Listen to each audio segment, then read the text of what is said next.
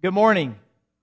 I hope that you have come with an open heart, ready for these ancient words of Holy Scripture to impart a word to you, a word of truth, of hope, of love. It's a blessing to be able to gather in this way and worship our God and Father in heaven. We're thankful if we have any visitors in the house. I know that we do. We always do. And we're glad for your presence. Why don't you greet the person to your left and right with just a brief hello and welcome. We're thankful for everyone's presence here today. Let me ask you a question as we get started. Are you happy? Are you happy this morning? Some of you are smiling, and I would assume that means you're happy. Some of you need to turn that frown upside down. But maybe by that, you're telling me, I'm not happy today. I've got something that's on my mind and my heart, something that I'm worried or concerned about, and I don't feel happy. This may be the number one pursuit of people in our culture today. I think everybody is seeking after happiness. What makes people happy? What is it that puts a smile on your face? What is it that places joy within your heart? There was a song recorded in 1963. Here are some of the lyrics. If you want to be happy for the rest of your life, never make a pretty woman your wife. So in my personal point of view, get an ugly girl to marry you. And hopefully we don't have any husbands thinking, no, that didn't work. Still not happy. I do not ascribe to that advice, and I cannot relate because I married a very beautiful woman. And the whole church said, "Aw, yes, thank you." I don't know about that advice. I think in our culture, people think it's money that makes you happy. It's stuff. It is bigger homes and nicer cars, greater resources. I think that's what we think.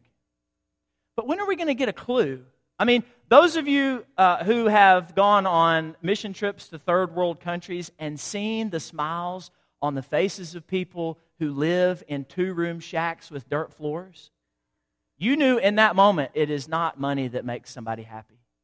And then if you look across our country, the wealthiest country that has ever existed on the face of this globe, and you see the widespread misery and the anxiety and the drug addiction that has swept across our land, you know it is not stuff, it is not money that makes us happy. So what is it?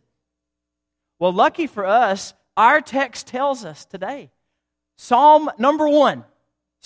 I want you to grab your Bible and go there with me. This is where we will be for the remainder of our time. Our text says in Psalm 1 verse 1, blessed, or you can insert there the word happy, or if you'd like, well satisfied, is the person who, and check this out, blessed is the person or the man who walks not in the counsel of the wicked, nor stands in the way of sinners, nor sits in the seat of scoffers. Let me stop right there. The text has already told us what will not make you blessed, what will not make you happy. And it is becoming wicked by keeping company with wicked people. Did you notice the progression in this verse? First, the man is walking along in the counsel of the wicked, and then he's standing still, and then he begins to sit with the scoffers. He has settled in to a habit of wickedness and evil. He's settled into this crowd of people. And this text teaches us a lesson that we already know by experience. And that is, the company that you keep determines the character that you develop. And it's not just the friends, and I want our younger crowd to listen to me very closely, and not just our younger crowd, but all of us need to hear this. It's not just the friends that we hang out with that determine the character we develop. It's also the people that we befriend on social media. It's the accounts that we follow on Twitter and Instagram. Those people and those accounts begin to shape our worldview and our values, and if we are not careful, We're no longer walking with wicked people, standing with them. We have sat down in their midst. We have settled in. That's not going to make us happy. That's not going to cause us to be blessed. Spending time with wicked people and becoming wicked in the process, that's not what does it. Listen to verse 2. Here is what will make you happy and blessed. What is it? The one who is blessed delights in the law of the Lord. And on His law He meditates day and night. So what is it? It is delighting in God's will.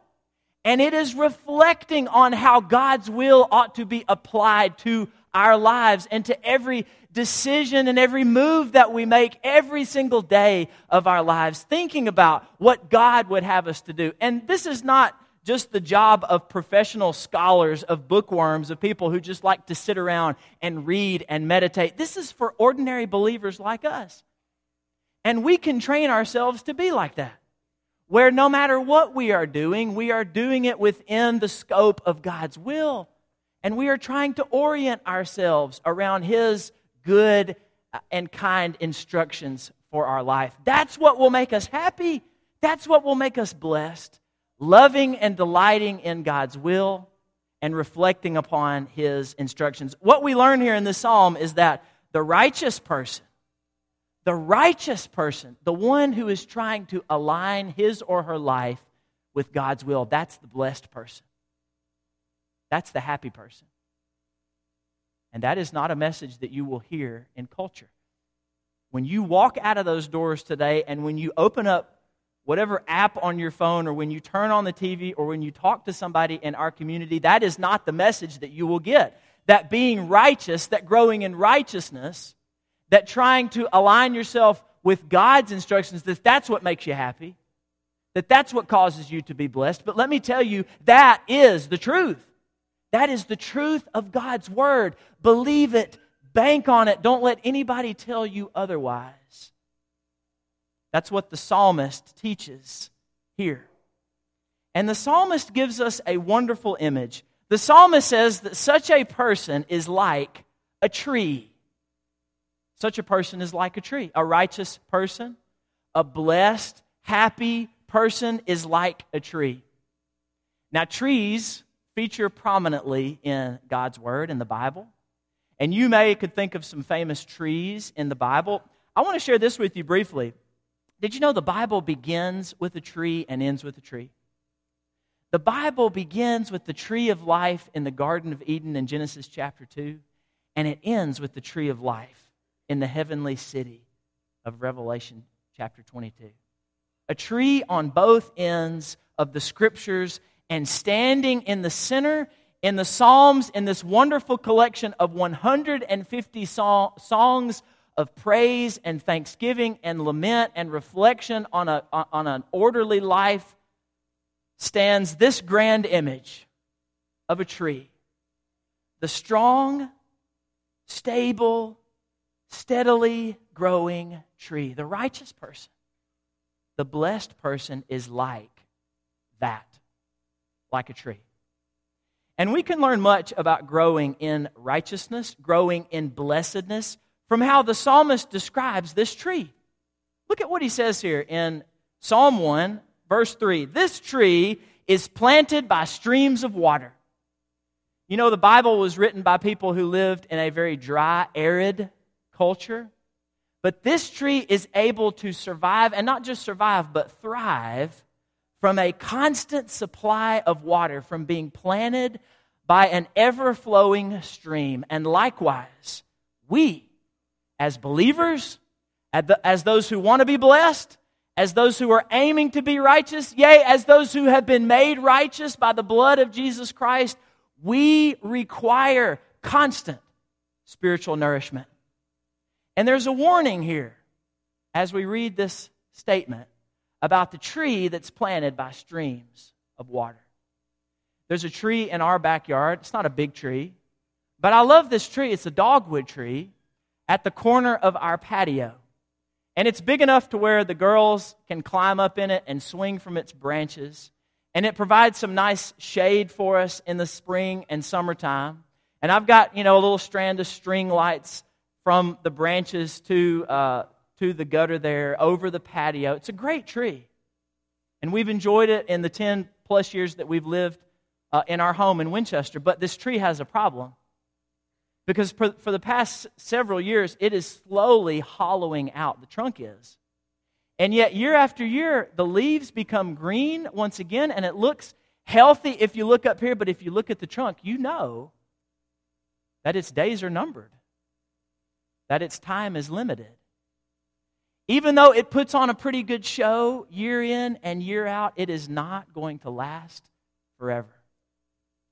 Likewise, if you sever yourself from the spiritual nourishment that you need, from the study and reading and reflection on God's Word, from prayer, from the fellowship with the saints, from the serving others in the name of the Lord, if you cut yourself off from that, you might be able to put on a good show for a while.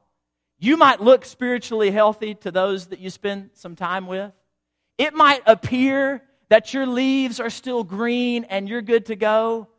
But make no mistake, you will sooner rather than later begin to wither and die. This tree survives, this tree thrives by being planted by a constant stream of water. And if we cut off ourselves from that spiritual supply, we may subsist for a while, but our days are numbered as well. So take a lesson from this tree and how it is constantly being nourished by this stream of water. We need that as well. What else does the psalmist say here about the tree? It yields its fruit in its season. Every season, without fail, it is productive, reliably productive. It produces fruit on its branches. And I want you to think about the fruit of any type of fruit tree that you can imagine. That fruit is produced not for the benefit of the tree, but for the benefit of others. Fruit grows on trees so that others can come and pick it and benefit from that. And that's true of us.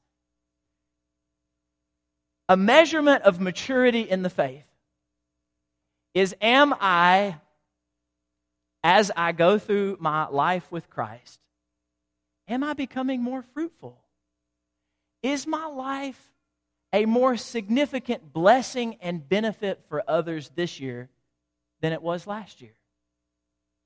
Am I growing in that way? Am I becoming a greater benefit to those around me? I think about what Paul says in Philippians chapter 2, verses 3 and 4, where he says, you need to take on the mind of Jesus Christ. Well, what is that, Paul? It involves this, among other things. Do nothing from selfish ambition or conceit, but in humility count others more significant than yourselves, just like your Lord, who did not consider his own well-being and his own health, but was willing to suffer and die on the cross for your sins. That mind ought to be increasingly in you. You ought to be increasingly concerned not about your own interest, but the interest of others, the benefit of others. A tree produces fruit for others, and so should you. Our eventual goal is to become like another tree in the Bible. I'm thinking about that sycamore tree that the shorter man Zacchaeus climbed up in order to get a glimpse of Jesus.